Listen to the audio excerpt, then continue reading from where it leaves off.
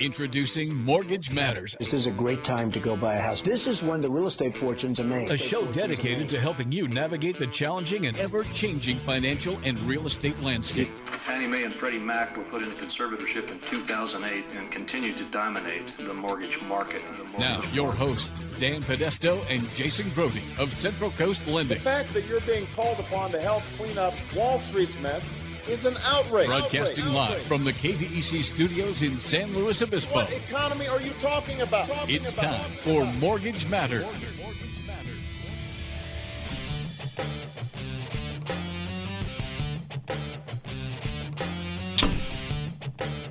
Whoa, Jim.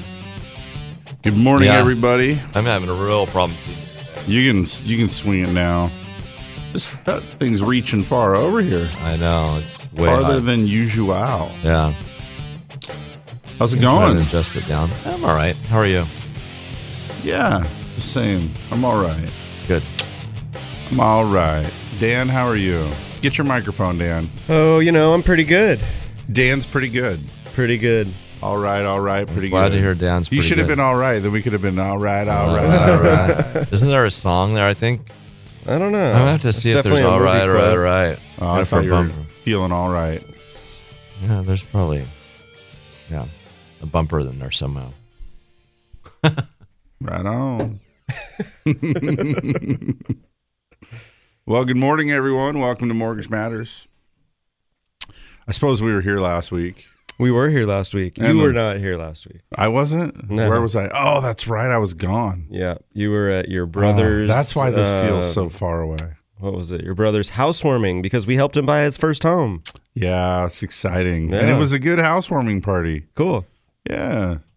Meet all the friends and some of the other half family because he bought this house with his fiance. So, little barbecue, hanging out.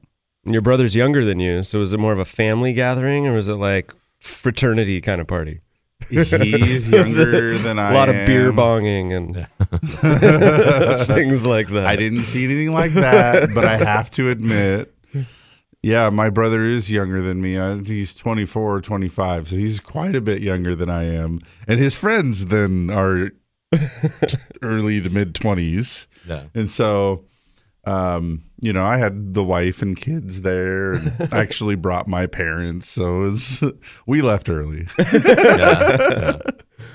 It's like, where did he buy his house at? Little town called Fallbrook. Okay. Yeah, it's still San Diego County, but it's kind of the northern border of San Diego County. Mm-hmm.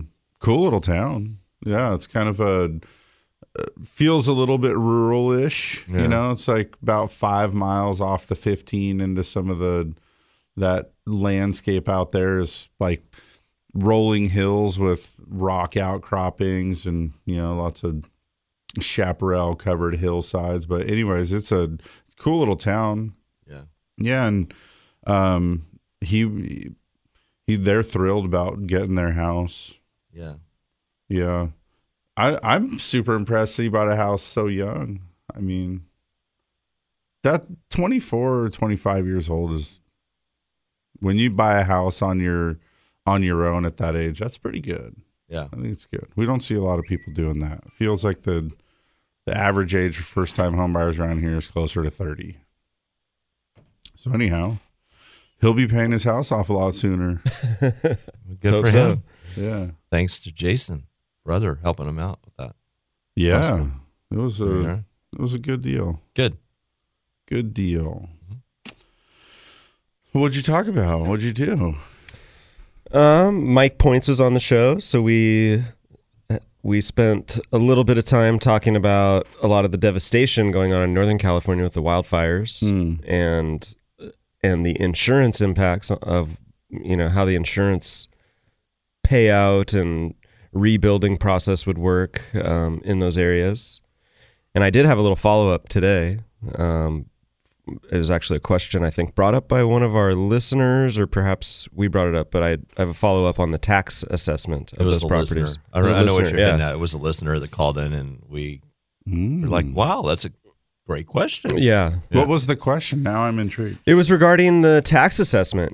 These people who were just living their life. Maybe some of them have owned their homes for a long time and enjoy a nice low property tax base. All of a sudden, a wildfire comes through and destroys their home, and they, assuming that they rebuild, do they then, to no fault of their own, have to pay a higher property tax assessment? Tell me it isn't so. Well, I was forwarded from one of our banks that we sell loans to, posts. There were some announcements from both the Napa County Assessor and the Sonoma County Assessor's offices. Both of them have a calamity provision in the property tax law, I guess it is. So in the event that your property suffers more than $10,000 worth of damage, you can apply for this calamity reassessment and relief. It's under Prop 13. It's a temporary reduction of taxes. So what that to me was talking about was you can get your property value reassessed downward because there used to be a house and now there's not. Okay. So obviously less value. Nowhere in the article, it was silent about rebuilding and what the new assessment value of your property would be. So I took that to mean that they're going to reassess it to. I feel like probably not. I mean, there's a. You don't think they'll reassess the improvements? At least build a brand. So when I'm sure you've studied your tax bill. Sure. You have like the unimproved versus the improved value of your property, right? Mm-hmm. So I got to imagine that if you had some Prop 13 taxes from 40 years ago and you had I don't know, what, $100,000 of improved value or something like that at that good low tax rate, when you build the new house, I would imagine you're going to get some benefit of having had that tax base. Here we go. I found it here. This is the Napa County tax assessor. And it says that the Proposition 13 factored base year value of the property will be reduced as of the date of damage or destruction to reflect the percentage of damage that the property suffered. If a structure was completely destroyed, the value will be removed. And then that roll correction will be sent to the county auditor, yada, yada. If the structure is restored to its original condition, the original Proposition 13 base year value is enrolled plus the appropriate time factor. If a better quality or larger structure is built as a replacement, credit is given for the base year value of the original improvement, and then additional value is added for the current market value of the upgraded or larger structure. Yeah. So that's interesting.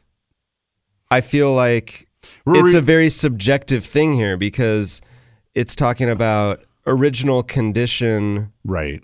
I mean, obviously we have different building materials today. We have better building materials. Yeah. Well, and I'm thinking, remember that there are taxes change if you get, some people try not to get permits when they're doing things for this very reason. But if you go and you do a major remodel where you invest a bunch of money into the kitchen and you need permits to do so, the assessor gets to get their hand on, you don't get a full reassessment. You Just get a reassessment on the improved value. Sure. So I would imagine, some of these houses are going to be, because of their age and size, they're going to have been remodeled and stuff. So there would have already been some complicated assessment calculations going on them anyway. But yeah, you're right. Let's look at a house that's built in the 1950s versus a house that's built today. I mean, you would find different plumbing, different electrical, different insulation, different, many different materials that one could argue that those are better construction and thereby creating a better market value. And I realize not everybody likes things new, but if you were looking at having a place that's built, got some vintage insulation this month. This is my vintage asbestos roof over here. So this announcement also goes on and says that owners whose properties were destroyed and sustained damage to equal to more than 50% of the fair market value of the property, they are eligible to transfer their base year value to a replacement property within the same county within 5 years of the date of damage of their property. Wow. So that's kind of cool. So it's actually more accommodating than what I had thought it would be. Feared. Yeah, I kind of thought that it was just going to be like, well, life handed you a few lemons here. That wouldn't be very popular though with the residents. If what you found is, hey, that your life just got turned upside down. You may have been hurt or lost a loved one, lost pets, lost personal belongings and effects. Your house may be partially or completely restored, and then the tax man uses that as an opportunity to raise the tax bill. That would be awfully unpopular. Yeah, I agree. Now, if one of our listeners out there owns property or knows someone who owns property in Napa or Sonoma counties that were affected by these fires, I don't know how many people know about this calamity provision. It's something in California property tax law. So every county assessor has the ability to allow this reduction in value for people who've suffered more than $10,000 worth of damage. But they have to apply for it. They need to complete a claim form with the assessor within 12 months of the date of the calamity. So if you or anyone you know has property that's been affected, make sure that you tell them to contact the tax assessor and apply or claim that reduction in property taxes. That's going to be important. It would seem to me, Dan and Jason, too, that there wouldn't be a whole lot of damage that caused $10,000 worth of damage. It seems like that could kind of go up fairly quickly. Yeah, I would think so. I mean, you got something going. The fires that ripped through there, I'd venture to say 10,000. If you can rack up $10,000 pretty quickly on a house. Well, even if you had like a kitchen fire, it seems to me like you're buying new appliances. You're gonna have totally wiring, go pretty quick. Plumbing's gonna have to be redone. Yeah, so this applies for anything. I mean, this sounds like something that It's not even a natural disaster, but just a loss of property. Exactly. It says calamities do not include, well, let's see here. Calamities do not include damage that occurs over time, such as termite damage, gradual earth movements, or vineyard diseases such as whatever.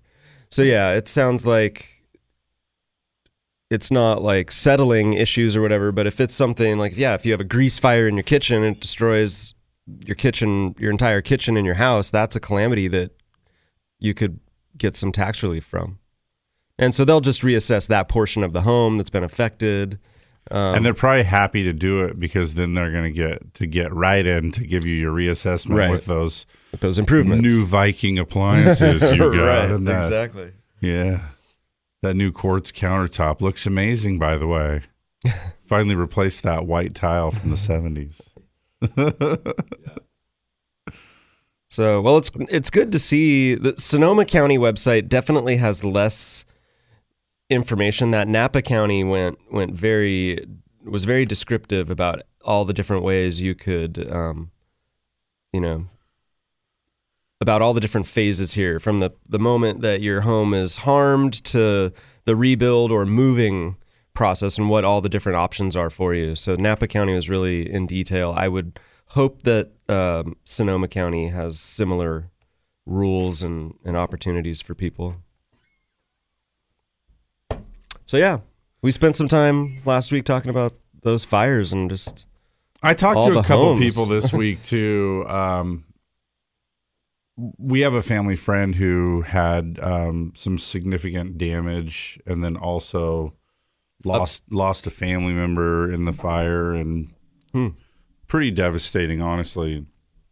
So we were talking about that, and then the other thing, I was talking to a friend that works for a farmer's insurance agency, and she was so proud that farmers had moved in and set up a tent in there to be able to be on site to answer people's questions and help them. And it made me think too, that's a really good opportunity to realize who your insurance company is and whether you feel confident that they're the right people to help you. Yeah. Oftentimes with the insurance companies, it seems like lately too, these insurance companies, it feels like in Southern California, I see them advertise a little bit more, but they got like General Car Insurance, like these weird companies with, kind of strange, graphics and stuff about what they do. And it's all about being the cheapest. Mm-hmm. And this is obviously a situation where being the cheapest is not a good thing. Right.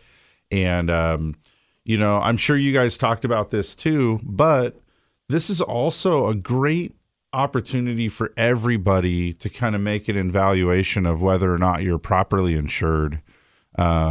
These homes, they've gone up in value. If you bought your house 2 years ago or 15 years ago, it's gone up in value.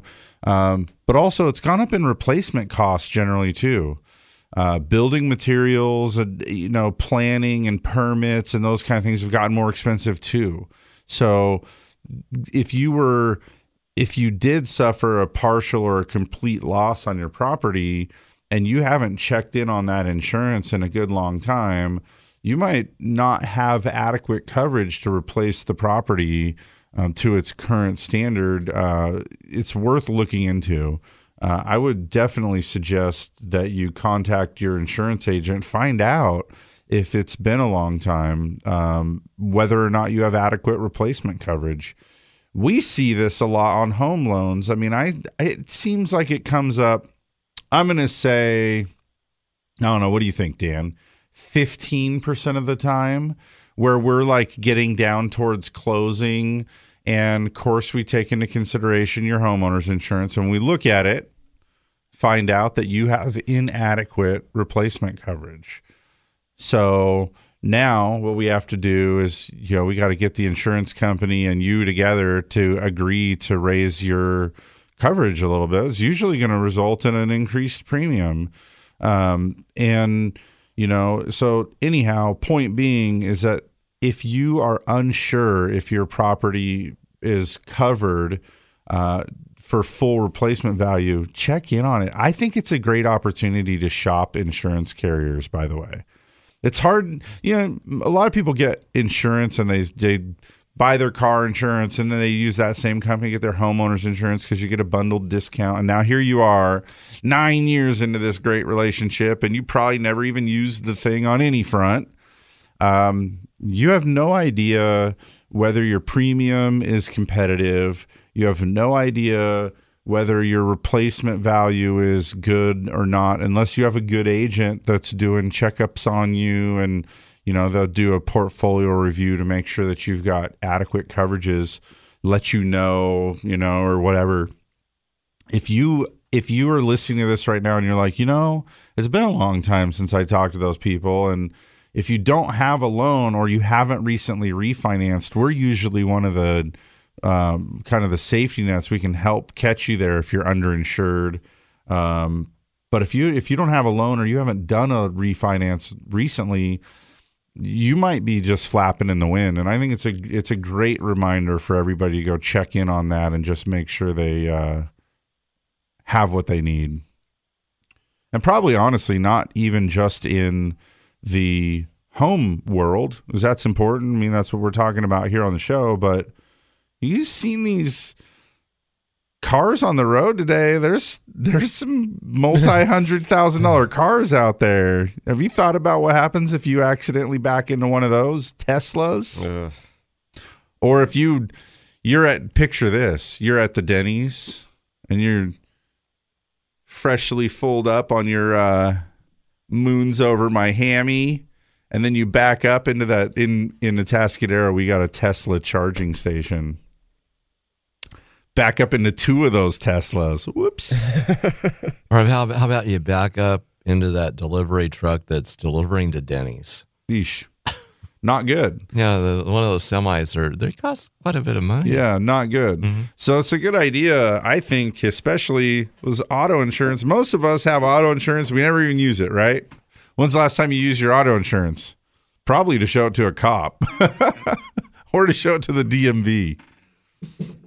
That being said, you could use this all as an opportunity. It can be an uncomfortable thing to tell your insurance agent, I'm shopping around.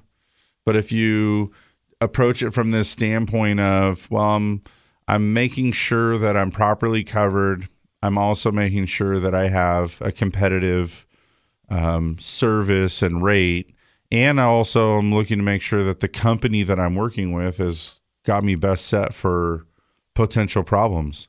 I started this by saying that up in that fire area, Napa and Sonoma, my friend Tina was telling me that Farmers comes down and sets up a tent.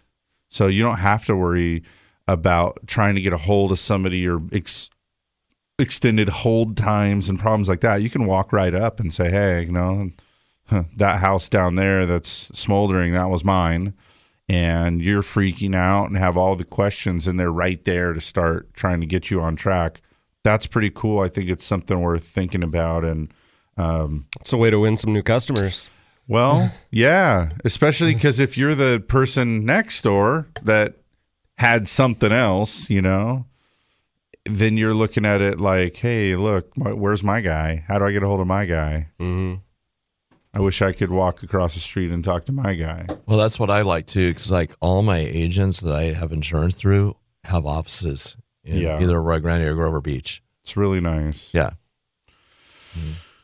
I clipped some notes this week about kind of ties more into the housing thing, but I've been reading some articles lately about the floods still, speaking of uninsured properties. Kind of crazy. I'll share that amongst the housing data, but just as your teaser, they said there's like over 1 million homes that were uninsured. Jeez. That got flood damaged. And so in Houston right now, people are picking up houses for about 40 cents on the buck So those must have been all free and clear homes that were uninsured? Because if you have a mortgage, you have to have insurance. Or I guess you could let it lapse. We got ways to make sure that ain't happening. But yeah, let's talk about that a little bit more after break. It's time to take a break. Thank the sponsors, gather ourselves. So let's do that. It'll be just a short couple minutes, guys. We'll be back with more Mortgage Matters. To ask a question or make a comment, call 543-8830 or 800-549-5832. Mortgage Matters on KVEC News Talk 920 will be back after these messages from our sponsors. Hi, this is Jason Grody of Central Coast Lending. Too often, potential home buyers disqualify themselves believing they need perfect credit. The fact is, we can finance home buyers with low credit scores, collections, bankruptcy, foreclosure, or short sale. Before you meet with a realtor, step 1 is to get pre-approved. Just call 543-LOAN. Central Coast Lending is an equal housing lender. California BRA number 018-39608. DBO number 6054783. MLS number 328358. We're the mortgage experts on the Central Coast. Central Coast Lending. For those of us who live here on the Central Coast, we know this is a unique place to have a home. And for over 30 years, Patterson Realty has been a vital part of San Luis Obispo County. Patterson professionals have led the way in real estate by adapting to new market conditions to make sales happen. What they offer is the quality of their people, agents working just for you. Get the experts at Patterson Realty on your side.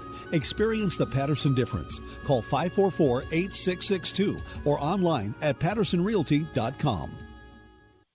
Through 7 presidential administrations, bull and bear markets, and unprecedented change, Blakesley & Blakesley has been here helping residents of the Central Coast reach their financial goals. So if you need retirement advice beyond Social Security, want to roll over an old 401k, or simply seek guidance through an important financial decision, visit Blakesley & Blakesley in San Luis Obispo, Paso Robles, and Santa Maria. Blakesley & Blakesley for the service you deserve and the advice you trust. Member FINRA and SIPC.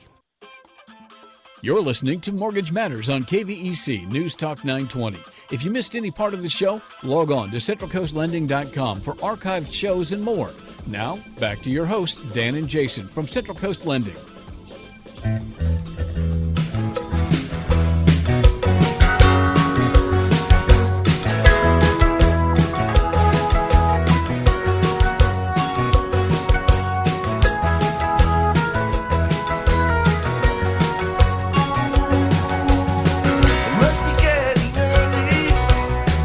Clocks are running late. Ain't by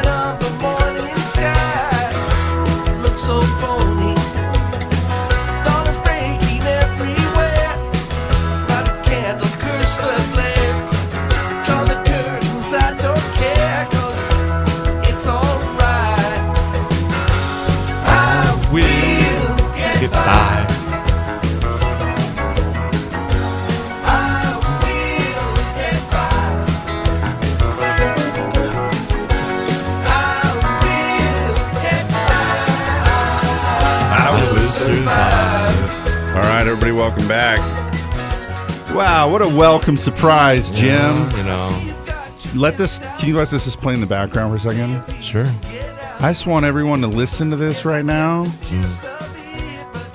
You know, that's the Grateful Dead. It is. And I'm always fascinated. So, I mean, I am like a huge Grateful Dead fan. Yeah. Tell me when people say, I don't like the Grateful Dead. What about that don't you like? I like this song. It's incredibly musical. And I went do like and trucking and through every genre. They played Americana, folk, rock, blues, country, gospel, reggae. They played it all. So whenever somebody says I don't like the Grateful Dead, I just say, tell me, you haven't been properly exposed. When you got an ice cream named after you. Yeah, the Cherry Garcia. Yep. They still make that one. Do they still make that one? Oh, yeah. Or has it been retired? They're going to make it forever. Yeah. Did you watch that Netflix? Is it Netflix or Amazon? It's Amazon. Yeah. The Amazon documentary that just came out about the Grateful Dead. It's called Long Strange Trip. Yeah. I haven't seen that. They talk about the ice cream thing a little bit. In that, oh, do they? Super cool. You might want to watch it. I'll have to watch it. It's like 6 episodes, so you could waste away a day if you get caught watching it, but it's interesting. It's kind of a cool tale. Yeah, I'll have to check it out. Lots of cool old footage, of like just some things the way you remember them. I felt, seeing video from the 70s, 80s, 90s when things were different. Yeah. Good times. Yeah. And I do like I Will Survive, Touch of Grey. Oh, man. I do like that song. Great song. Yeah. Thanks, Jim. That made me in a better mood. It put me in a better mood. I kind of had it put a smile on my face. I don't think it's left yet. Yeah. Yeah. Well, Jim, I hope I hope you'll have a much better week this week. Appreciate it. Thank you. Hopefully things trend up for you. Thank you. I heard a lot of good news this week, in fact. So I think maybe good news is going around. So it's your turn to get some next. Speaking of good news, Dan. Yes. Well, could be good news, might not be. Interest rates took a little bit of a hit yesterday. Seems like it was caused by the Senate passing a little bit of a budget bill. It's got to go from the Senate to the House now. But that's an interesting one. We knew that the tax reform stuff was going to be on the heels of the budget.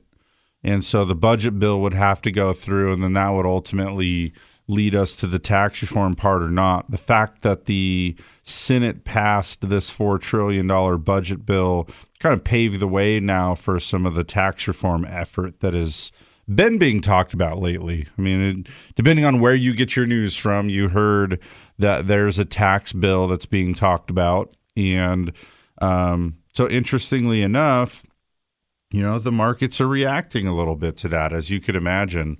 We talk about this stuff quite a bit here on Mortgage Matters, but we got the stock market and the bond market and these things, how they react. They don't really love uncertainty. They do like, the stock market really likes when policy and leadership seems to be shifting to more business-friendly type of thing. So the fact that making a little bit of progress in this and potentially being able to adopt tax bill that is going to make a friendlier business climate means we're going to go gangbusters, right? Everybody's making so much money. The Dow's over 23,000, which was wild. 23,328. It closed that yesterday. Another gain of more than 150 points. That's a big day. That's a big number. How far can this stinking Dow go, by the way? I don't know, but my IRA's looking good. It's looking good. It likes it. And I had told you this already, but one of my friends, Ty, he bought a piece of property. He's so freaked out about the market and the IRA that he borrowed from it to move that portion into cash to buy a piece of property. And well, that's probably doing pretty well. Smart? Also. Is that smart? This feels high, man. Does it feels high? It feels high. I don't know. 23,000? 23 and a third? Really? We're already a third of the way to 24. And the budget hasn't even, it's not done. So what happens next week when the Senate approves or the House approves the bill? And then after that, once we actually learn about the tax reform, if it gets through in the, as close to how it started, then what? Are we going to see 25,000?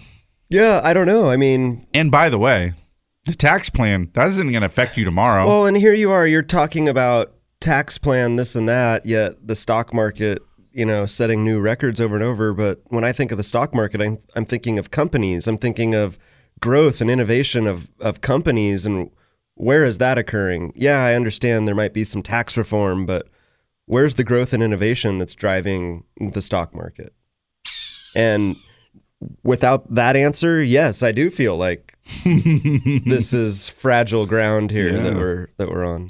Oh, you like it to be based in like earnings ratios? Yeah, what's it? Earnings per share, stuff like that. That's old, Dan. That's old. Now you have to buy it because you love it because it's got a good logo and because everybody else is buying it and because people have a cool TV show that said, buy this one. Right. This one's the best one. It's the good one. It's going to take out the other ones. I know. It's pretty wild. So anyhow, that's been driving the stock market. The bond market at the same time. Remember, we're in an interesting time right now. October. This is October. Oh my goodness, it's October 21st. You know what that means? We're already 3/4 of the way through the month where this is the first month we had balance sheet normalization, we should call it. It's been sleepy, right? Have you heard a lot about it? Big deal? Have not. No big deal.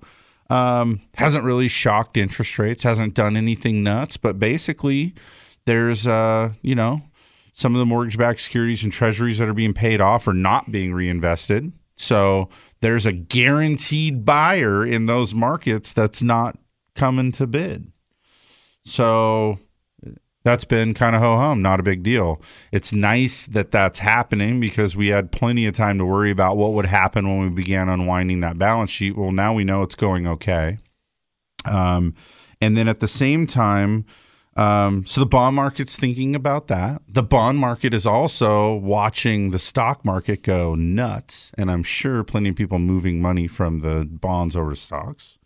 The bond market is also watching the same kind of things, this sentiment around the taxes and the budget and these things, seeing how it doesn't feel like it's time to curl up into that defensive ball and hide in the corner. So the bond market is having to offer some higher yields to be attractive still. So we see the 10-year bond yield is up to 2.38% as of yesterday.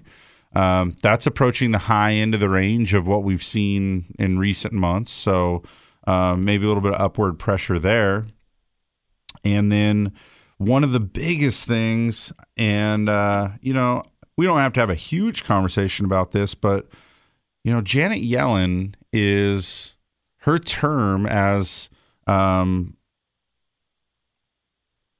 Fed chair is up in February. Mm-hmm. So that's right around the corner, isn't it? Doesn't Congress and everybody just kind of get quiet over those next couple months? That's going to be honest before we know it. So this week we saw a lot of headlines. If you were paying attention to them, some of the news sites were dominated by talks about who President Trump was talking to and interviewing and considering. Pence has been up to this for a while, trying to figure out who's going to be the likely replacement of Janet Yellen. And, of course, Trump met with Yellen on Thursday to interview her to see if he might give her the nod for her new position. And I got to say, at this point, I've been following it pretty closely. At this point, I think it's nothing more than speculation you could say about any of that stuff. We have no idea who they're going to pick and also what it means. But, one thing sure is that we came through some really difficult times with Bernanke and then also Chair Yellen. Man, she's had such a steady hand, and I do think, like you read these parts, you read the minutes about the little bit of, what do you call it? I don't want to call it dissension, but they're differing point of views within the Fed. And, the chair has been providing the leadership and the guidance and bringing these people together to have a uniform front end plan to be able to walk us through some really tumultuous times. She's done a great job. And I don't think that many people could argue that, at least not very well. The Fed has become less divisive, less divided. They have been, moving forward and doing, I think, a really good job. I think Janet Yellen, if you went and then talked, if you wanted to talk about her politics, because that's kind of what's on the table. If you want to call a spade, this was an Obama appointee. And we know now that one thing about Trump we could all agree on is that he's not very fond of all things Obama. So that being said, and by the way, not afraid to ditch somebody on staff, right? Especially if it's a carryover person from the Obama administration. So that being said, she's done, I think, a really good job of walking that fine line between the government and the politics, the private and public sector. You tell me, what are all of her, just based on how she's coached us as a Fed chair, you tell me about her political leanings and whether she favors one side or the other. You really can't. Yeah, it's hard to tell from that policy. She's done a good job. She seems to me to be there to do her job. Oh, yeah. And to not worry about the political as much. I don't know. Maybe. And, maybe I'm wrong, but I think she is. And I think that also one of the things is that she does a really good job, in my opinion, of understanding how the Fed affects the rich and the poor, the public and the private. She's done a good job of keeping her nose out of the politics. And frankly, I think that's why she's lasted as long as she has. There was a target on her back out of the gate day one. And so, at any rate, President Trump met with Yellen on Thursday. There wasn't a whole lot said about that. There was some chance that we were going to hear something yesterday, and I was hoping that we would. And then otherwise, it sounds like next week we're going to get told who the likely new appointment is going to be, or if Yellen's just going to get the green light to stay the helm. And, the replacements, you could get down in the weeds about what they think and what they want. Essentially whether or not rates are going up is probably one of the biggest things. And no matter what, it seems that, we got Fed minutes last week too. In fact, I think they came out Thursday before you guys did the show. So maybe you even talked about them on the show last week without me.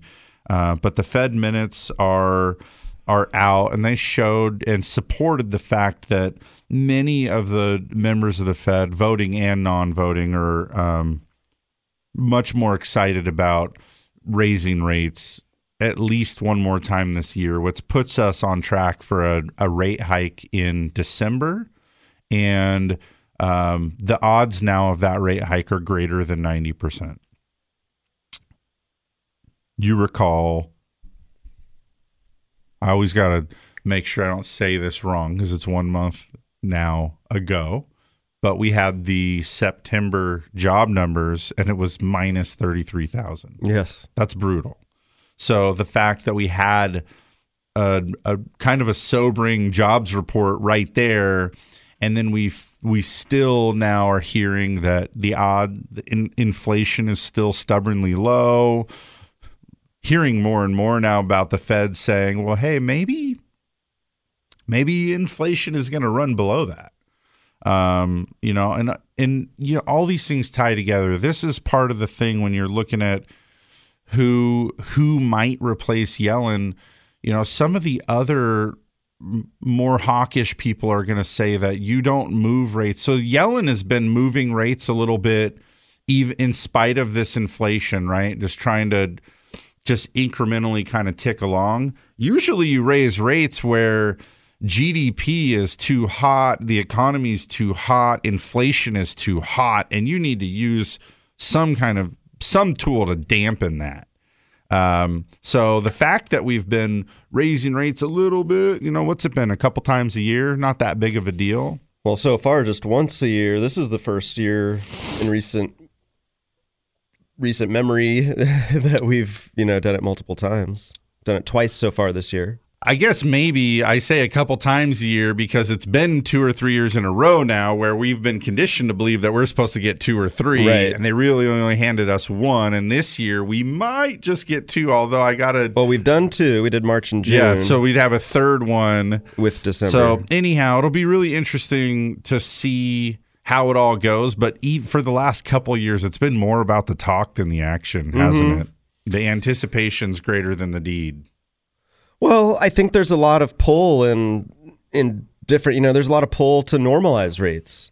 But there's a lot of pull to be accommodative and to let this recovery continue to gain momentum. And it's a tough thing to navigate. And the whole time you're sitting there talking about Yellen and, what a good job she's done. The whole thing I'm thinking, the whole time I'm thinking,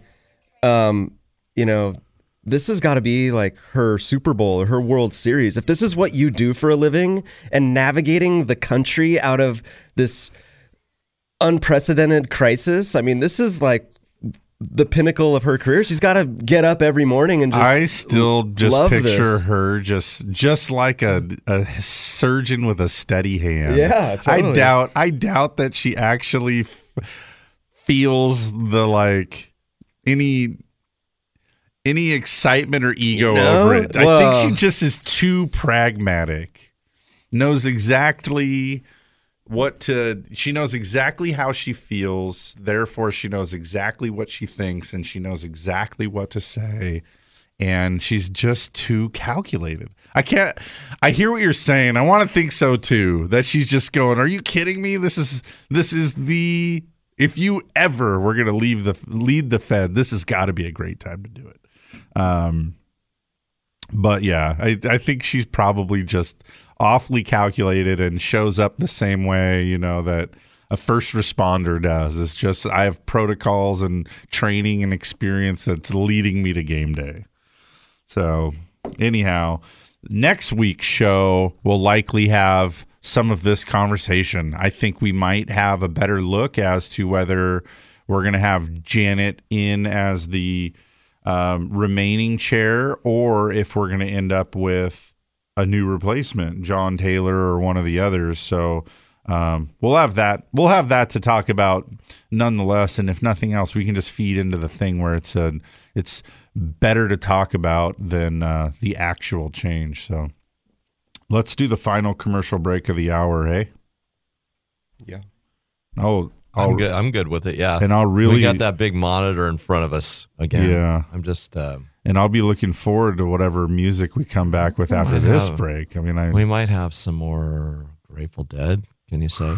Wow, maybe it'll be a Grateful Dead show today. Man, be still my heart. Jason in heaven over there. All right, let's hurry up and get there. We're going to do a commercial break. We'll be back in just a minute. Mortgage Matters with hosts Dan and Jason will be right back. Join the conversation by calling 543-8830 or 800-549-5832. Hi, this is Jason Grody of Central Coast Lending. The most critical part of buying a home is getting pre-approved for a mortgage. Pre-approved buyers are taken more seriously, enjoy a less stressful transaction, and close faster with no last-minute surprises. Before you meet with a realtor, step 1 is to get pre-approved. Just call 543-LOAN. Central Coast Lending is an equal housing lender. California BRA number 018-39608. DBO number 6054783. MLS number 328358. We're the mortgage experts on the Central Coast. Central Coast Lending. For those of us who live here on the Central Coast, we know this is a unique place to have a home. And for over 30 years, Patterson Realty has been a vital part of San Luis Obispo County. Patterson professionals have led the way in real estate by adapting to new market conditions to make sales happen. What they offer is the quality of their people, agents working just for you. Get the experts at Patterson Realty on your side. Experience the Patterson difference. Call 544-8662 or online at pattersonrealty.com. Through 7 presidential administrations, bull and bear markets, and unprecedented change, Blakesley & Blakesley has been here helping residents of the Central Coast reach their financial goals. So if you need retirement advice beyond Social Security, want to roll over an old 401k, or simply seek guidance through an important financial decision, visit Blakesley & Blakesley in San Luis Obispo, Paso Robles, and Santa Maria. Blakesley & Blakesley for the service you deserve and the advice you trust. Member FINRA and SIPC. Welcome back. You're listening to Mortgage Matters with hosts Dan and Jason from Central Coast Lending. If you want to join the conversation, call the show at 543-8830 or 800-549-5832. Now, here's Dan and Jason.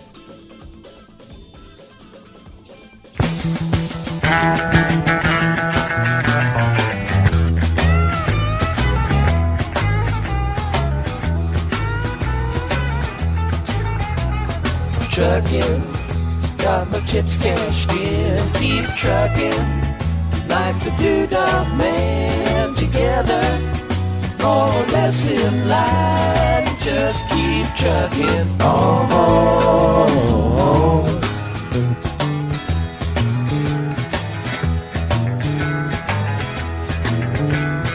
Arrows of neon and flashing marquees out on Main Street. All right, everybody. Chicago, New York, Detroit, and it's all on the same street. Welcome back. A typical city involved in a You know, trucking is what they opened up the 50th anniversary show in Santa Rosa with. Oh, yeah? Had to know it was coming, too. Yeah, of course. Just get the whole crowd just bouncing on the first note. Oh, yeah. Good times. Yeah, it's always a good time. Good. All right. All right. Dan's over there humming it.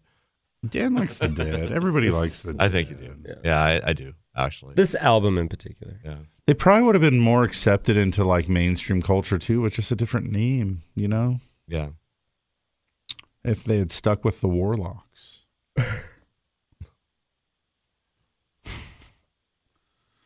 Maybe not. And what was the song you wanted to hear off the top of the hour? Oh, you can play Eyes of the World. You should check that one out. I'll It's check going to it sound out. great in your headphones, by the way. I'll cue it. Right on. Well, I'm like looking through my notes here, wondering what you want to talk about for this short little run. How about bank earnings? Did you look at bank earnings this week? I didn't. It's kind of interesting. Some of the bigs, Bank of America, Chase, Wells. How are they doing? Mortgage production increased 7% quarter over quarter on average. And we expected, something like that flat. So that's pretty much in line. Wells Fargo, as you know, Dan, is the number one in size lender in the nation. Their Right. mortgage banking income dropped 37% from last year. Wow. Part of it has to do squeezed with margin for the declining volume. But also it's squeezed margin. But also I think too, Wells Fargo's had a little bit of a black eye, right? I mean, they've had trouble staying out of the news with some of their practices coming back to bite them. Even their net servicing saw a year-over-year decline of 14%, which really, I mean, you can correct me if I'm wrong. You know more about servicing world than I do. But if your net servicing declines year over year, where a lot of your servicing portfolio was good, cheap interest rate stuff, when that portfolio falls off from $359 billion to $309 billion, that's people just getting away from you. Yeah, it has to be. Yeah. So your new business is down a little bit, your revenue is down a little bit, but then also your servicing portfolio is down a little bit. I'm thinking, maybe it'll be just a few more short years here where we won't have to keep acknowledging Wells Fargo as the number one lender in the U.S. These other non-bank lenders keep growing market share. It's been that way for a little while now. So Do we fit into that metric? We're a non-bank lender, yeah. Obviously, we're a non-bank lender, but I think that the ones that are getting counted, that puts you on path with Quicken. We all report, so we report as non-banking lending institutions, so I imagine we're included in that metric. It's cool. It's nice to know we're counted in there with Quicken. Yeah. For the Rocket mortgage, in case you have to buy a Rocket, get one. 30-year Rocket loan. Isn't that more chattel financing? It's not a mortgage. I would think. It's not real property. It's not a tad. Maybe if you put your Rocket on permanent foundation. Maybe. Then once it's anchored down, get your 433A, and now it is real property. Right. But take it out of the DMV system and put it over into real property, thereby Rocket mortgage. Does the DMV issue a pilot's license? Not if it's on a permanent foundation. That's why in that commercial they hit the button and then everything's floating around in the room around them. Actually, the funny thing about that commercial to me is that when your belongings are floating all around, that to me feels like disorganization and chaos. Right. So they're like, hit this button and get a Rocket mortgage, and then suddenly your whole world will be chaotic and floating around you. And I'm like, I'd actually why don't you just call 543 loan, and then all your belongings will just be right where they are. You're not going to even have to clean. Plus, you got a really cool jingle along with that. Yeah, that's right. I'm going to ask you to open the file cabinet and just grab a few papers out of there, but your all your family pictures, your books, your encyclopedia collection, all that stuff, that's all going to be right on the shelf, right where you left it when you began the mortgage process. Oh, funny. Oh, now I lost my train of thought. I got thinking about the Rocket mortgage. I always think that's a funny one. It's clever though, right? Because everybody knows it. I almost thought we should have a commercial where we just go tell people hey, look, if you feel inclined to respond to that Rocket ad because you yourself consider yourself a spaceman of the financial world and you're ready to really get into that, we do. In fact, here you go. I got a new loan this week from a lovely gal out of Cambria. And I asked her, well, how'd you hear about us? And she said, oh, I just Googled lenders near me. Oh, awesome. I love that. I love that we came up in that search and that landed you here. So I said, well, do you want to come in? Do you want to, I could meet you in the Morro Bay office, or we could work by phone. I can send you things we can look at. And she said, no, with all the technology, you can just send me what you want. So I thought, okay, that's kind of Rocket mortgagey. That's rad. How come you didn't just use an online lender? But anyway, happy to have the business. So if you're Googling lenders near me, that's us. All right, guys, we got the top of the hour break. We'll be back in about 5 minutes for a whole nother hour of Mortgage Matters. Stick around. You're tuned in to Mortgage Matters, which airs every Saturday from 9 a.m. to 11 a.m. Your hosts, Dan and Jason from Central Coast Lending, want you to join the conversation by calling 800-549-5832. Now, back to the show.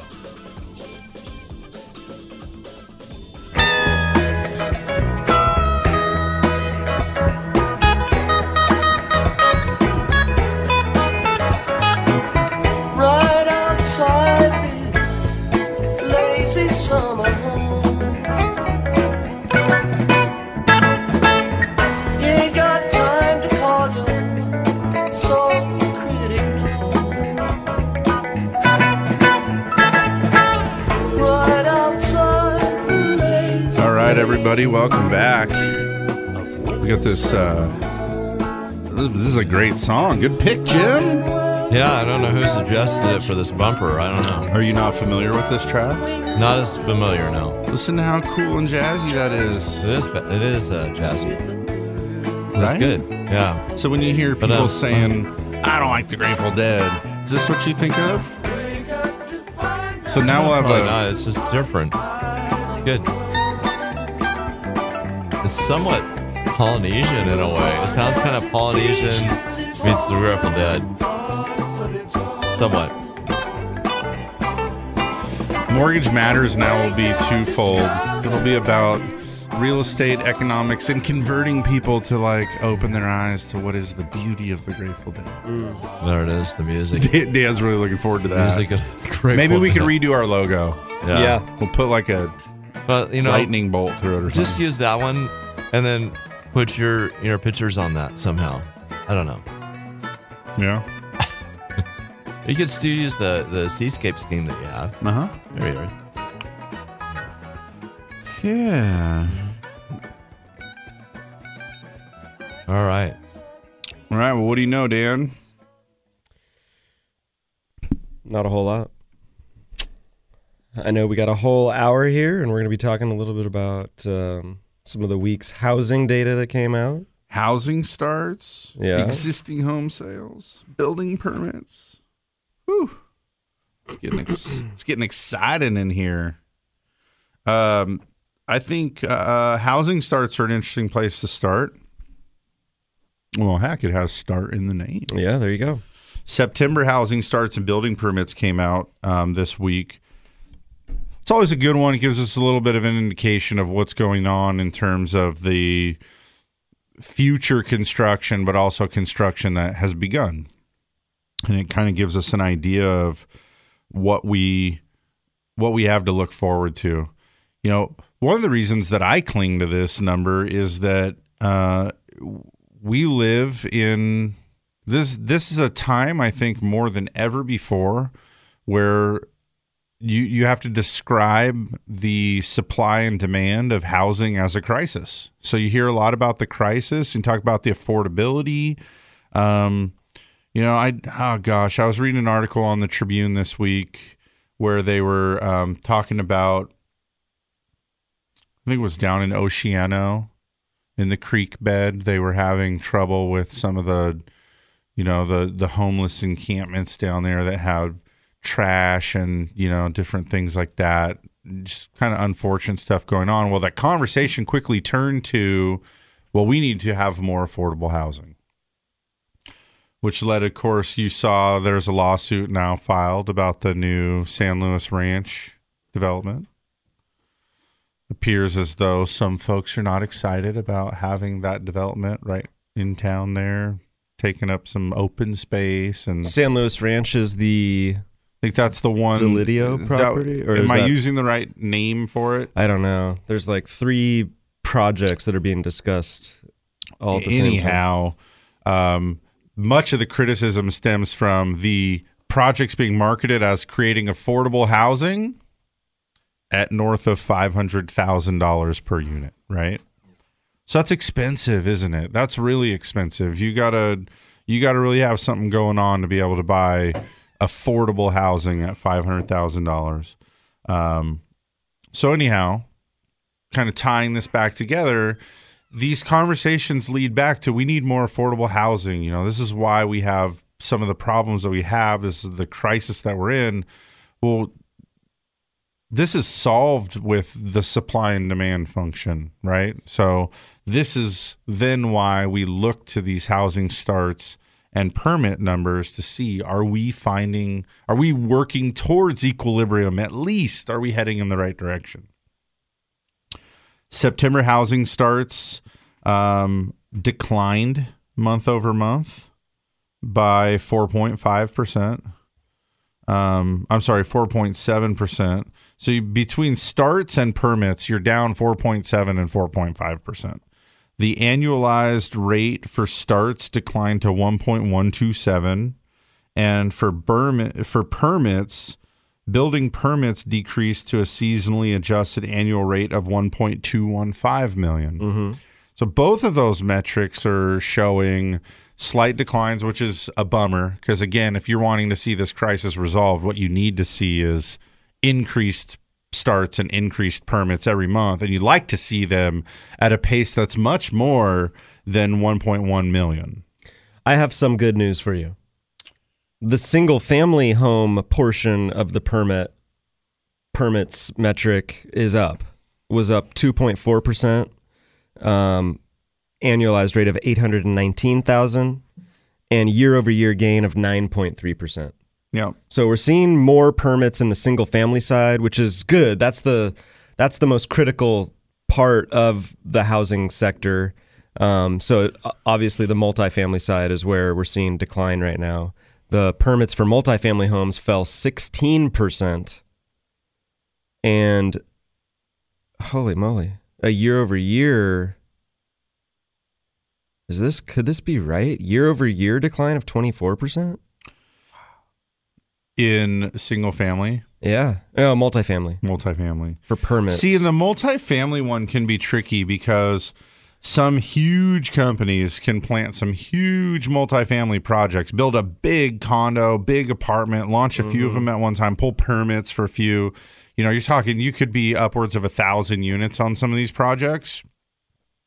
So once those get factored into the metrics, and then you try to compare to the next month, and you see the declines. Right. I also like to err a little bit more on the side of the annualized rate of units to be built. Total units, 1.1 million.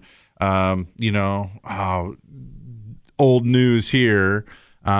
Pre-recession, we were building new homes at a rate that was over 2 million units a year. During the average months. I mean, I went back, looked at the charts, 1.4, 1.5, 1.6 million, up to more than 2 million. Now, you've had a decade of underbuilding, and with population growth and the like, we're just not keeping up. And so, those numbers are not evident of the solution. And so the tail end of that report from, just basically leaves you feeling that we're going to basically be seeing more of the same until something really budges. Shortly after that housing starts and building permits metric was released, the National Association of Realtors publishes the existing home sales index. And the existing home sales index is, so this is for previously lived in homes, right? They keep used homes. Yeah, used homes, certified pre-owned homes. Unexpectedly increased last month. We don't see a lot of increase in the existing home sales numbers. The numbers rose 0.7%, and the at the end of the day, though, what we find is that there's still a housing shortage. We find that we're looking at all of these markets. We're seeing still too much price appreciation basically because of the lack of supply. And so though there was a little bit more inventory coming on the market, that's a little bit of a head scratcher in and of itself. They were anticipating a decline of 1% in those existing home sales and found a gain of 0.7%. So what's that mean? Maybe it's the beginning of the new trend where people are now looking at their home value and saying, this is probably the peak. It's gone on long enough. My house is worth top dollar. I'm going to sell it and put some serious money in the bank. That could be why. It could also be that, these people are looking at selling their home because they're ready to upgrade. Think that they're whatever region or whatever they're in, they think they have a clear path to being able to get into a different home, which has given them more confidence to be able to sell their house. Mm-hmm.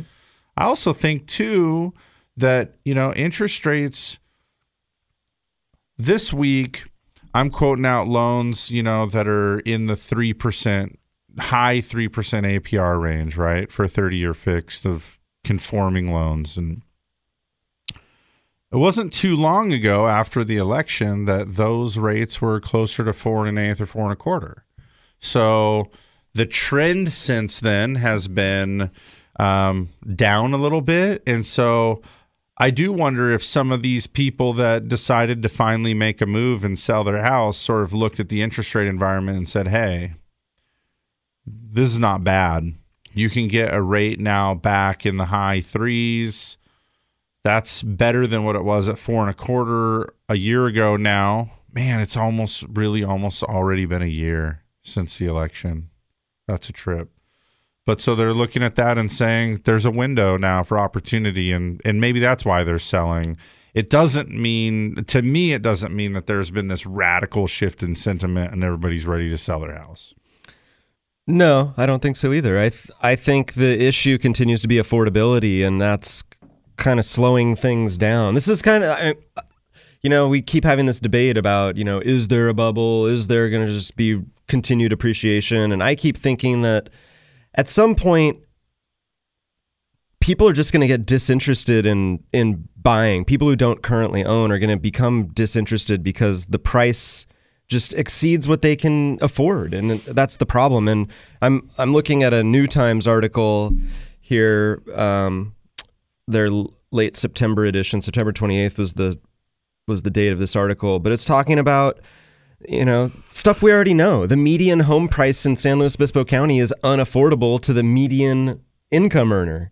The median household income in SLO County is around $65,000 a year. That's from New Times, but that news is old times. Right, yeah. In San Luis, I think that's always been the case, is that when you look at the median income versus the median home price, there's a lack of affordability there that is at a greater disparity than other cities around. I saw the median home price in September nationally was $245,100, which is 4.2% rise from September a year ago. And other little interesting things about this report, let me tell you, a year ago, inventory had a 4.5 month pace. So if the homes listed sold, we would be at their rate, we would be out of homes in 4.5 months a year ago. It's down to 4.2 now. So, and then here's kind of the icing on the cake to both those metrics is that the median number of days that homes were on the market in September was 34 compared to 39 a year ago. So these homes are up in value, selling quickly. I mean, marketing time, when the existing home sale national average marketing time is 34 days, that's wild. That's a seller's market by far. That's not surprising, right? I mean, we've known that for a while, but it just keeps getting tighter and tighter. Can I throw in my aunt and uncle just sold their home? Well, they're selling their home in Santa Clara, Silicon Valley area. Okay. And they bought one at Paso Robles. And I'm not sure exactly, but I know they're paying cash pretty much for the one at Paso Robles. But I would expect they are. Yeah, because Apple, I think it's Apple, I don't know, one of the computer companies is building a brand new facility up there. Yeah. Going to have 12,000 employees and 11,000 parking spaces. And they could walk to it from where their house was. Anyway, the house down the street from I hope them, they didn't sell too early. Well, the house down the street sold for $1.9 million. And this is just a residential neighborhood that's nice, but it's nothing, like Beverly Hills. Okay. $1.9 million. They ripped it down to one wall and did a remodel on it. Yeah. Because the house needed to be remodeled, they said. $1.9 million. Yeah. Now their house is they're asking 1.8, I think. And they expect to get that and possibly more. Yeah. But they bought it 45 years ago, when the house was maybe $50,000. That's wild. At the most. So it's definitely a seller's market up there. Are they doing a 1031 exchange? I'm not positive about that. Should make sure they're getting good counsel. Yeah. There could be some real tax problems with that sale.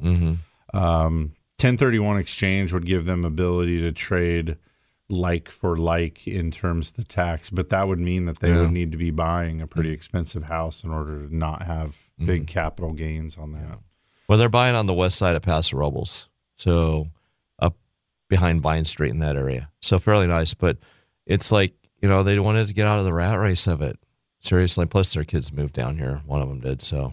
But yeah, just they wanted to get out of the rat race of it, basically. And when you got Apple putting in 12,000 jobs near your house, I can imagine. Not only that, but when your humble abode that you've lived in for half a century is suddenly worth $2 million, that's an immense amount of pressure on you. Yeah. You know, does the rest of their finances line up to be millionaires? Yeah, they're pretty well off. They're pretty well off. They did fairly well for themselves. I feel like I would. I feel like I'd like to just get out of all that. That just sounds stressful to me. Just I think being it a is part of, being a big fancy millionaire in Silicon Valley when you can just go move out to Paso. Yeah, move away from there.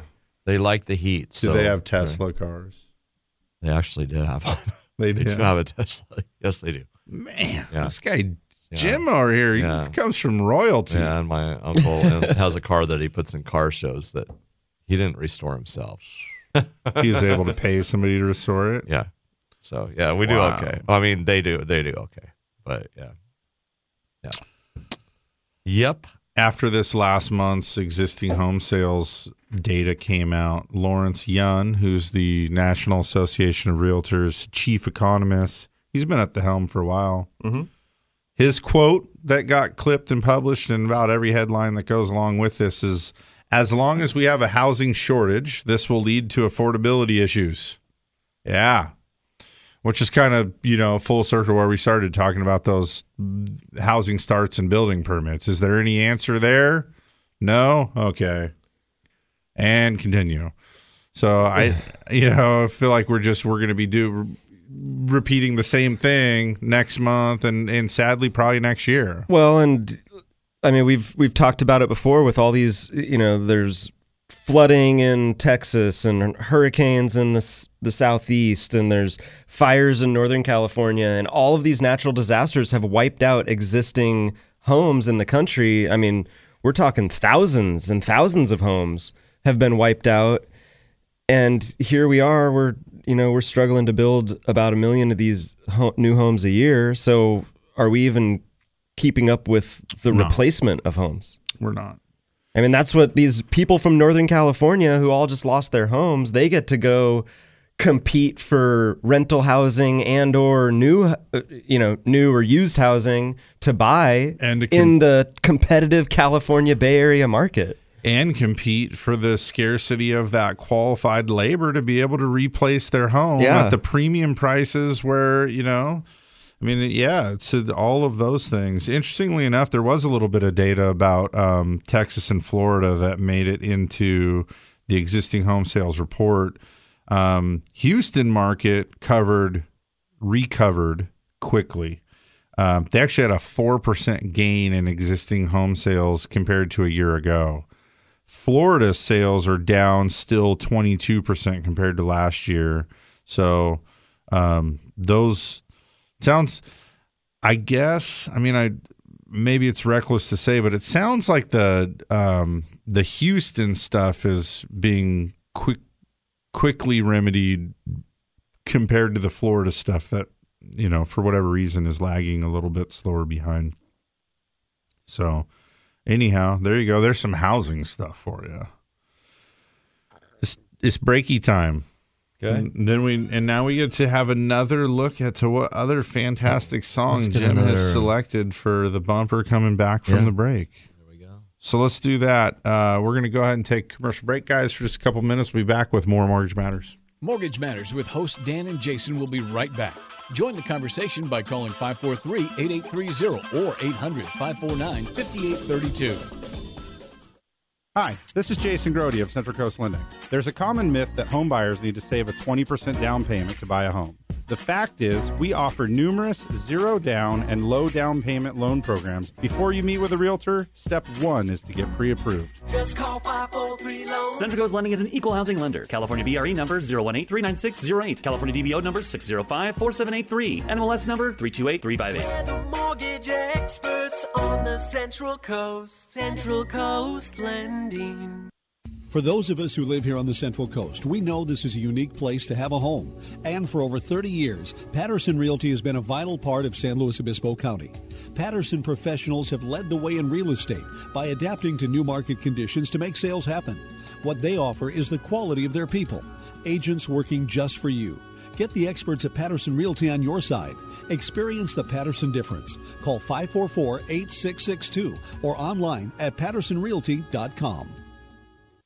Through 7 presidential administrations, bull and bear markets, and unprecedented change, Blakesley & Blakesley has been here helping residents of the Central Coast reach their financial goals. So if you need retirement advice beyond Social Security, want to roll over an old 401k, or simply seek guidance through an important financial decision, visit Blakesley & Blakesley in San Luis Obispo, Paso Robles, and Santa Maria. Blakesley & Blakesley for the service you deserve and the advice you trust. Member FINRA and SIPC.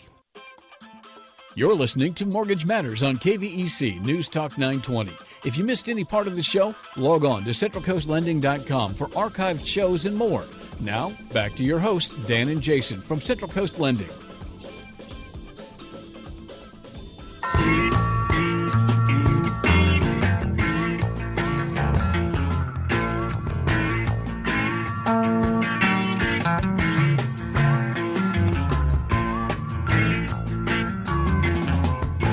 Sugar magnolia, blossoms blooming, that's all empty and I don't care. So my baby down by the river, wishing not to come up soon for air. Sweet blossom, come on, under the willow, we can have high times if you look back. We can discover the wonders of nature, rolling in the rushes down by the riverside. I'm becoming more of a fan just listening to this stuff. I guess I'm listening. You know what? You should come over to my house for an evening, and I will you'll leave with a permagram. We'll make that happen. We'll make that happen. I mean, this might shock you to know, but the Grateful Dead in its pieces are still out and making great music. John Mayer was on tour with them for the last couple of years. You know, Jason, we need to go down the hall to KZOZ and have an hour of Grateful Dead music, you and me, maybe every Friday night or something like that. There you go. There you go. You can never have enough. He's sponsored by Central Coast Lending. Yeah. Grateful Dead hour. Pick my friend Joe, off the earth. But on Grateful Dead, like real good Grateful Dead, an hour is like 3 songs. 3? Yeah, well, there you go. Well, 18 to 20 minutes. We'll bring in Dan for color. We'll just, we'll have a lot of the session down there. A lot of the radio Dead, though, is the studio Dead, which there's only a few studio albums to draw from. Some of the best Deads, like the live Dead. But, they don't have any real language they have to worry about, from what I understand. So I think we can probably pretty much play. No, thanks to their following and, questionable decisions back in the 60s and stuff, they've got a real stigma around them. But in terms of the actual music, no, absolutely not. There's not lyrical problems. There aren't bad themes. Altogether, it kind of embraces the hippie vibe of, Yeah, we need to go down the live, laugh, love type of stuff. We've got KZOZ, four doors down. Let's go ahead. Sounds Gotta fun. Hook that up somehow. Humda. You love Humda? Yeah. Oh. Tell me about, what does that acronym stand for? Home Mortgage Data Act? Maybe. Look it up. I'll look it up. That's my guess. So we collect HMDA data on every loan we do. And this is basically, they want to know about, some of the characteristics of the borrowers. Home Mortgage Disclosure Act. Okay. It's a law. It's a federal law that requires financial institutions to provide mortgage data to the public. Got it. So you can get into some of that HMDA data and figure out some neat stuff. This gives us a look at the 2016 data from last year. So here's a little bit of analysis on that. Conventional loan volume in 2016 increased 20%. The overall increase, by the way, of loans was 19%. So basically just kept their share.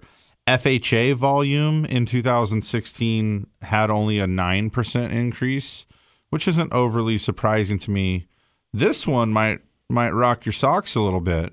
VA volume, a robust 38% increase in the same period. More VA loans being originated in 2016.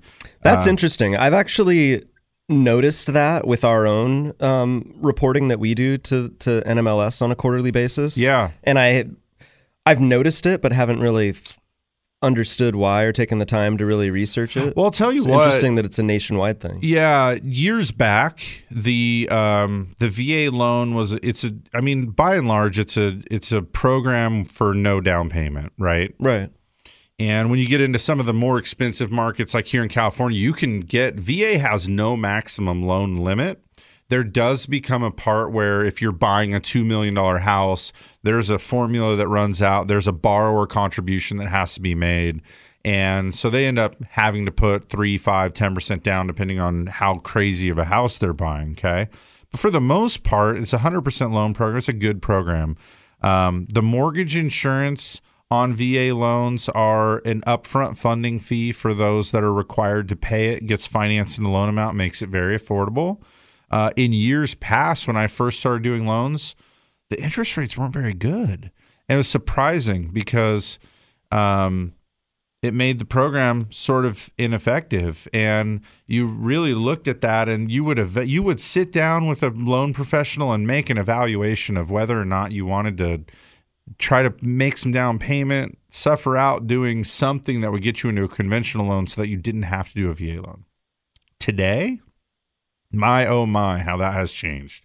The VA loan, when you want to go drag interest rates today and find out what's the lowest interest rate of like any loan program in the mortgage business, it's a VA loan. It's very attractive. It's a great deal. Depends on which lender you go to. Yes, it does. Because what we found is that, and you've even shared some statistics that banks have a very high occurrence of selling a government loan versus a conventional loan, a disproportionately high occurrence of that. And that's because those government loans are very profitable. They're very profitable. And, interestingly enough, this is a small town. I think the lending business in general is sort of an incestuous pool of people. And I have a lot of friends that I've worked with through the years at different companies. And, it's a neat thing to get together for a cup of coffee and share.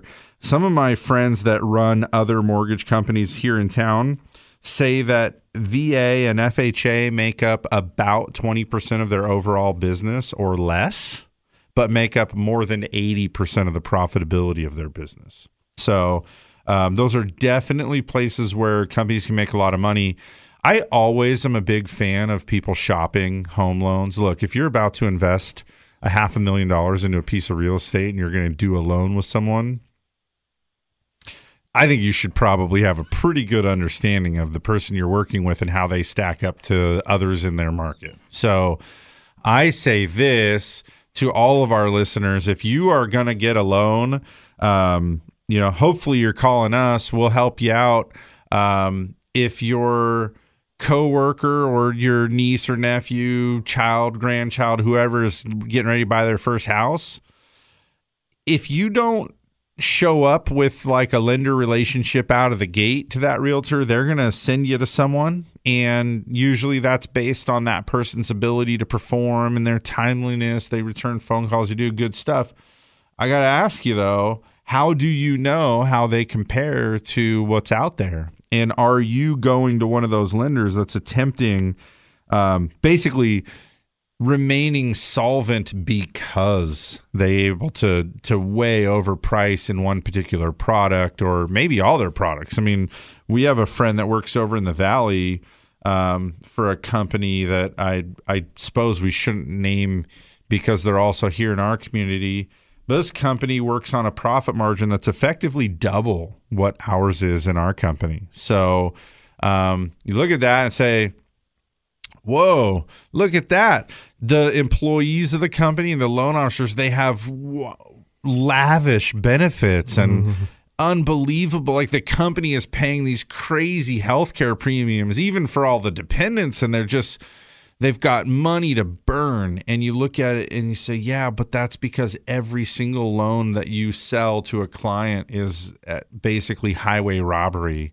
And so, over here at our company, we know that we're competing, and also we do loans for friends and family. So at some point, you got to be able to feel good about the business that you're doing, how you're doing, and why you're doing. This was really evident for me this week, by the way. We started a new Zillow advertising campaign, and in doing so, I went through a list of funded loans that I had done in the last 9 months, and I just sent a pretty simple email that said, hey, I'm doing this, and a review on Zillow would be great. People do review us, but they review on Yelp or Google or Facebook or whatever. There's so many places to review anymore. But I had a specific ask for a Zillow review. So here's the link. If you don't mind, you got to set up an account. Do you have a Zillow account, Dan? I don't think so. So most people don't, I don't think. But so you don't have, now you got to create an account to write a review, right? Sign up for, you're accepting their terms and conditions, blah, blah, blah. But I realized for me, as I'm going down the list, I didn't have any clients that I wasn't willing to reach out to. It was like we didn't have bad experiences. It wasn't a problem. I didn't feel like, I didn't even feel like I was asking for too much of a favor because I have a good relationship with my clients. And consequently, I sent these emails out and I got a really high response rate. So I ended up getting the reviews I needed to get the Zillow thing up and running. By the way, these are not fake reviews. I'm just asking somebody that did business with me to go in and make a review. So I was contacted by a couple of the people at Zillow wanted to say, how did you do that? What did you do? How did you do that? And they're asking because they spend so much of their time with other lenders where they're trying to encourage these people to go get, the goal was to get 3 to 5 reviews, Mm-hmm. And so I was able in like a 24-hour period to procure like 16 reviews or something like this, right? So they're now asking me, well, what's your secret? What did you do? Because they told me, well, people ignore email. You should text everyone. And I'm like, I am not going to text people. So I send an email, and the email was pretty basic. It's like, hey, I'm trying something new. I need this review. If you have an account, log in and review me. If you don't, would you mind setting one up? Blah, blah, blah. Well, as I'm going through that list, that's what reminds me is like, man, this is why we have that relationship with our client. They're not just a dollar sign.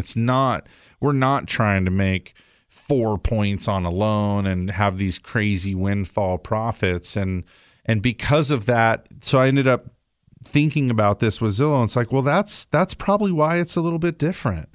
When you're down in the city and you're hustling for business amongst a bajillion competitors, and it's easy to just do a ho-hum job and a ho-hum deal, and it probably is difficult to get the connection and referral, get your clients to go write you a review. So anyhow, going back to this data though, Dan, this is interesting. So VA making up a much larger part of the loan volume. And I think it's because that loan's become so relevant. People are, if you're a veteran, getting a VA loan is a really sweet deal. And VA removed some restrictions during the financial crisis. You used to not be able to refinance a conventional loan into a VA loan.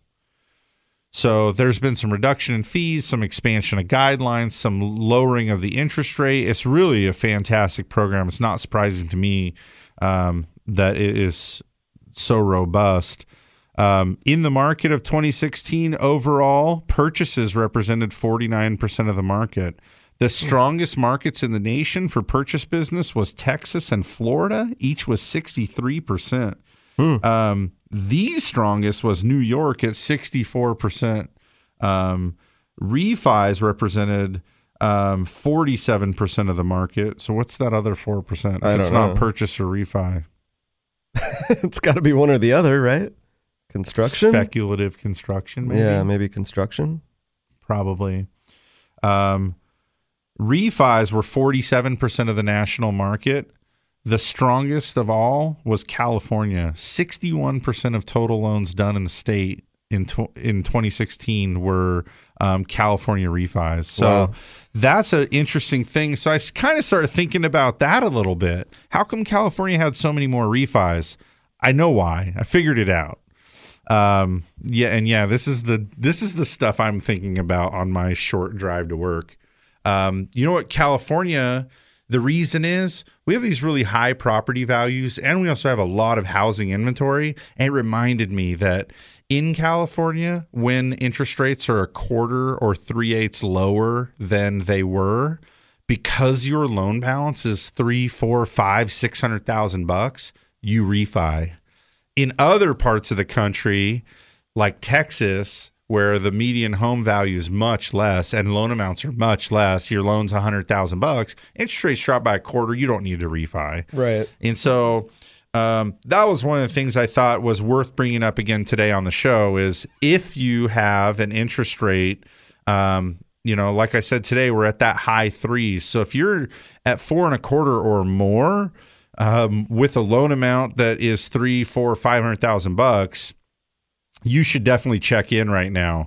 And like I said, it's worth a free look. Give us a call. Let us do an evaluation. We'll tell you whether or not you have the loan you should have, or if there's an avenue to save some money and do something better. But also, if you have mortgage insurance or a second or some reason that you otherwise might want to visit checking out a refi, definitely you should consider at least calling. It's a real low pressure thing. At our company, we're very much, we're in it to try to facilitate your loan process, not to try to drive you through one that you otherwise don't want or need to do. So if that is appealing to you, our number is 543-LOAN, which is 543-5626. Love to talk to you about that. We're going to do the final commercial break here of the show, so we'll be back in a couple minutes with the conclusion of Mortgage Matters. To ask a question or make a comment, call 543-8830 or 800-549-5832. Mortgage Matters on KVEC News Talk 920. We'll be back after these messages from our sponsors. We're the mortgage experts on the Central Coast. Central Coast Lending, Central Coast Lending. When you buy or refinance a home, just call 543-LOAN. Just call 543-LOAN. Just call 543-LOAN. We're the mortgage experts on the Central Coast. Central Coast Lending. Central Coast Lending is locally owned and operated with locations in Paso Robles, Morro Bay, Atascadero, San Luis Obispo, and Arroyo Grande. For those of us who live here on the Central Coast, we know this is a unique place to have a home. And for over 30 years, Patterson Realty has been a vital part of San Luis Obispo County. Patterson professionals have led the way in real estate by adapting to new market conditions to make sales happen. What they offer is the quality of their people, agents working just for you. Get the experts at Patterson Realty on your side. Experience the Patterson difference. Call 544-8662 or online at pattersonrealty.com. Through 7 presidential administrations, bull and bear markets, and unprecedented change, Blakesley & Blakesley has been here helping residents of the Central Coast reach their financial goals. So if you need retirement advice beyond Social Security, want to roll over an old 401k, or simply seek guidance through an important financial decision, visit Blakesley & Blakesley in San Luis Obispo, Paso Robles, and Santa Maria. Blakesley & Blakesley for the service you deserve and the advice you trust. Member FINRA and SIPC. Welcome back. You're listening to Mortgage Matters with hosts Dan and Jason from Central Coast Lending. If you want to join the conversation, call the show at 543-8830 or 800-549-5832. Now, here's Dan and Jason.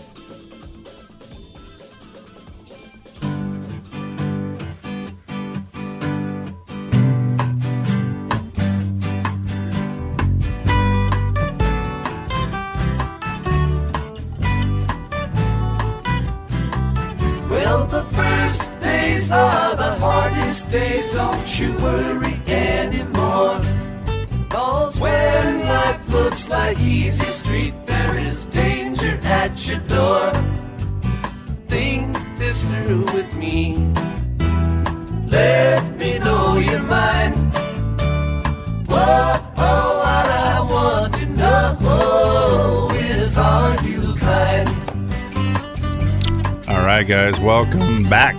It's a buck dancer's choice, my friends. Better take my I sure have advice. enjoyed the music selection today, Jim. Thank you.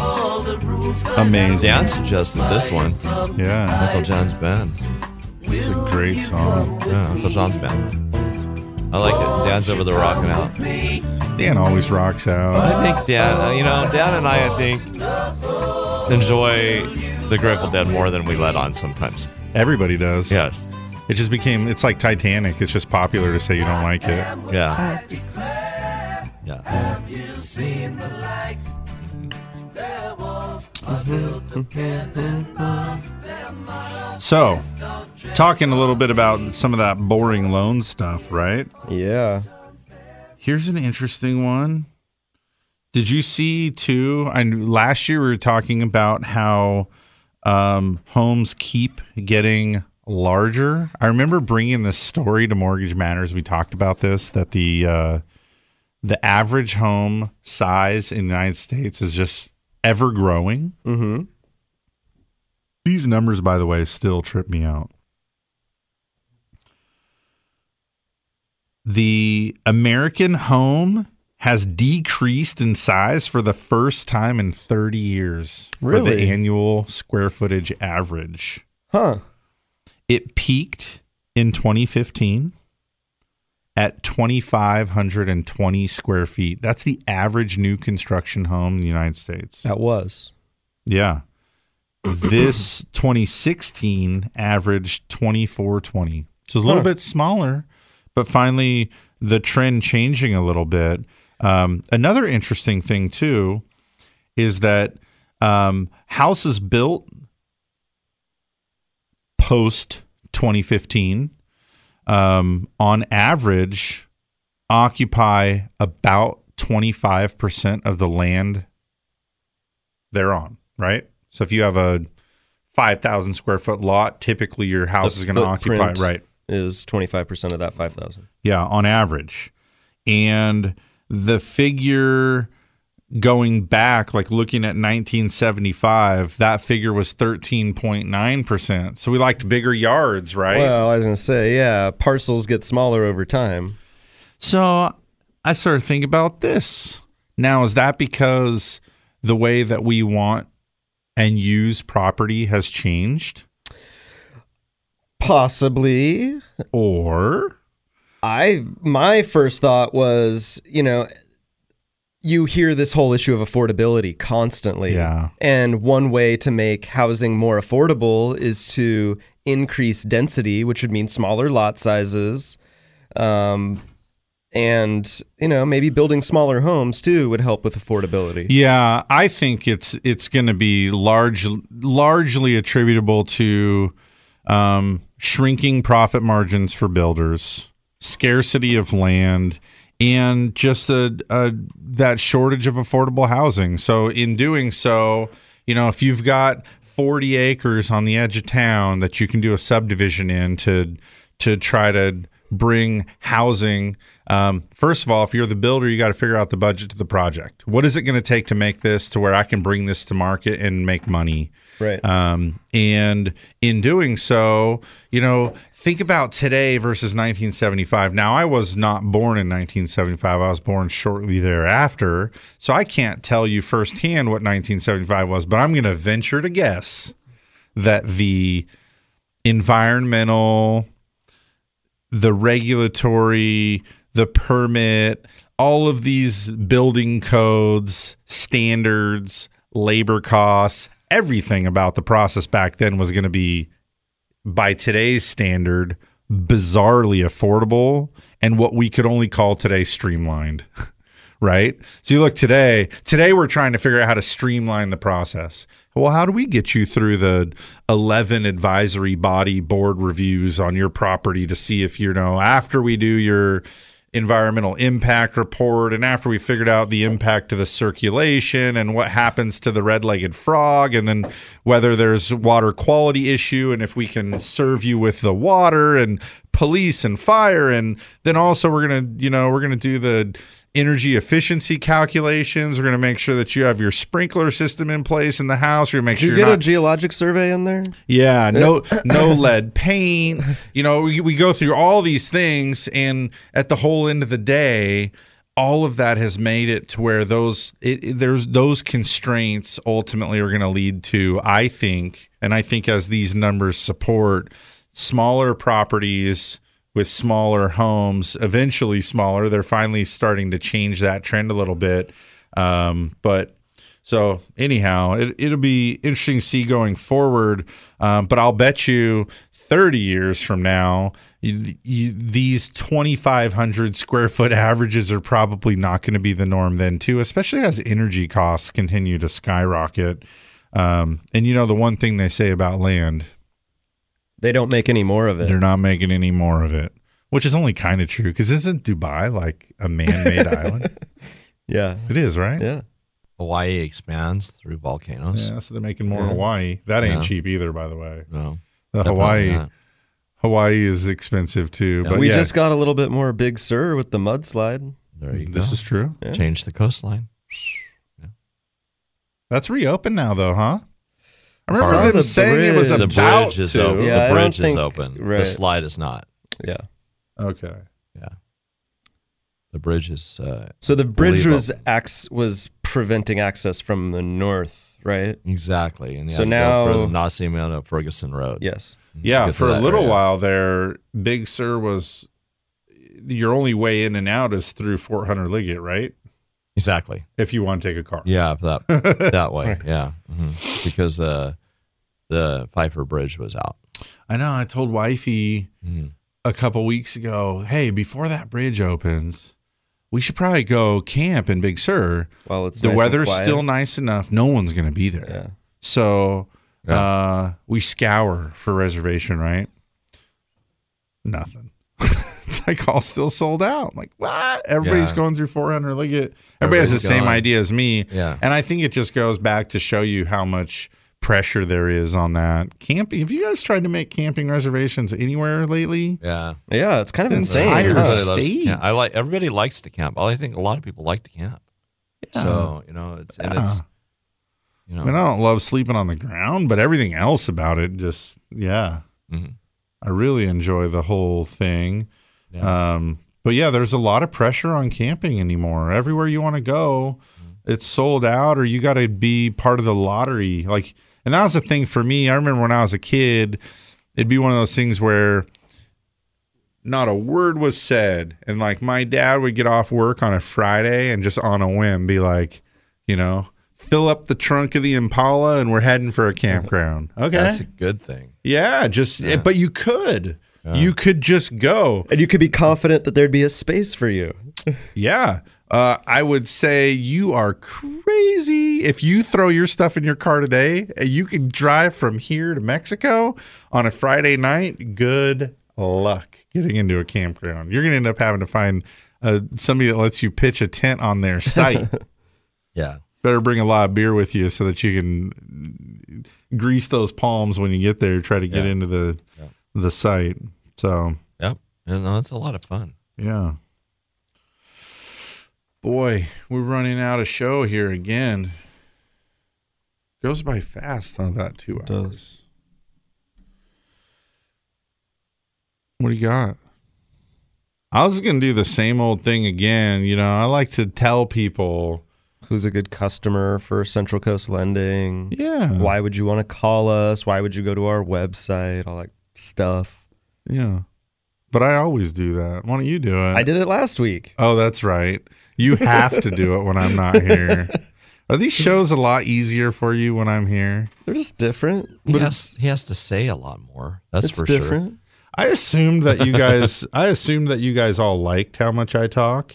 Oh no, I don't dislike it. No. It's just different, and that's good. It's gives the listeners a variety of. I got to admit, I was a little bit here. sad when Mike Points said that he didn't necessarily like doing the show with me because I talk too much.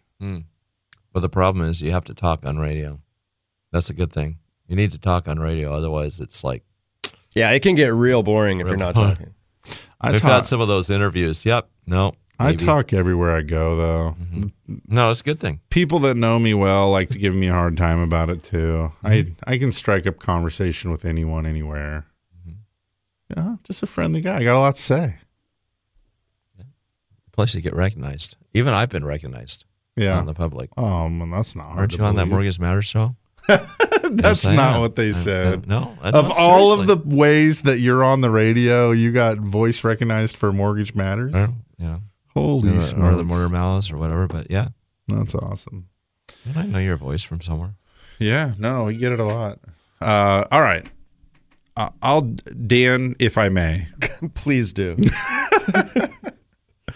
Really, though, my goal, again, I said this a little bit ago, but my goal is basically for you to believe that you have a friend in the mortgage business. If you need some help, you just want to get a good second opinion.